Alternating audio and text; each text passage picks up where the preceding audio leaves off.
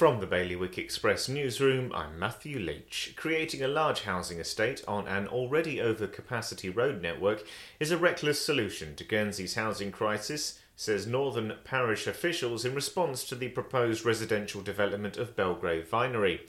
The planning department has approved a development framework for the construction of 300 new houses on the disused site off Vale Road. Meanwhile, borrowing £756 million to pay for a new hospital could lead to a downgrade in the island's credit rating, although the Jersey government is confident that it won't impact investor appetite in the island.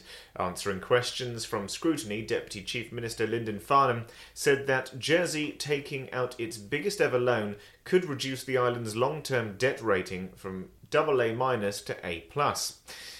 £1.3 million of Guernsey's public funds is being paid out to local charities and not-for-profit organisations from the Social Investment Fund, the majority of which is going towards covering the salaries of key staff members. And an islander who braved the shave last week and had all their hair cut off has raised over £1,400 for Macmillan Cancer Support Jersey. For more on this and all of today's stories, you can visit bailiwickexpress.com.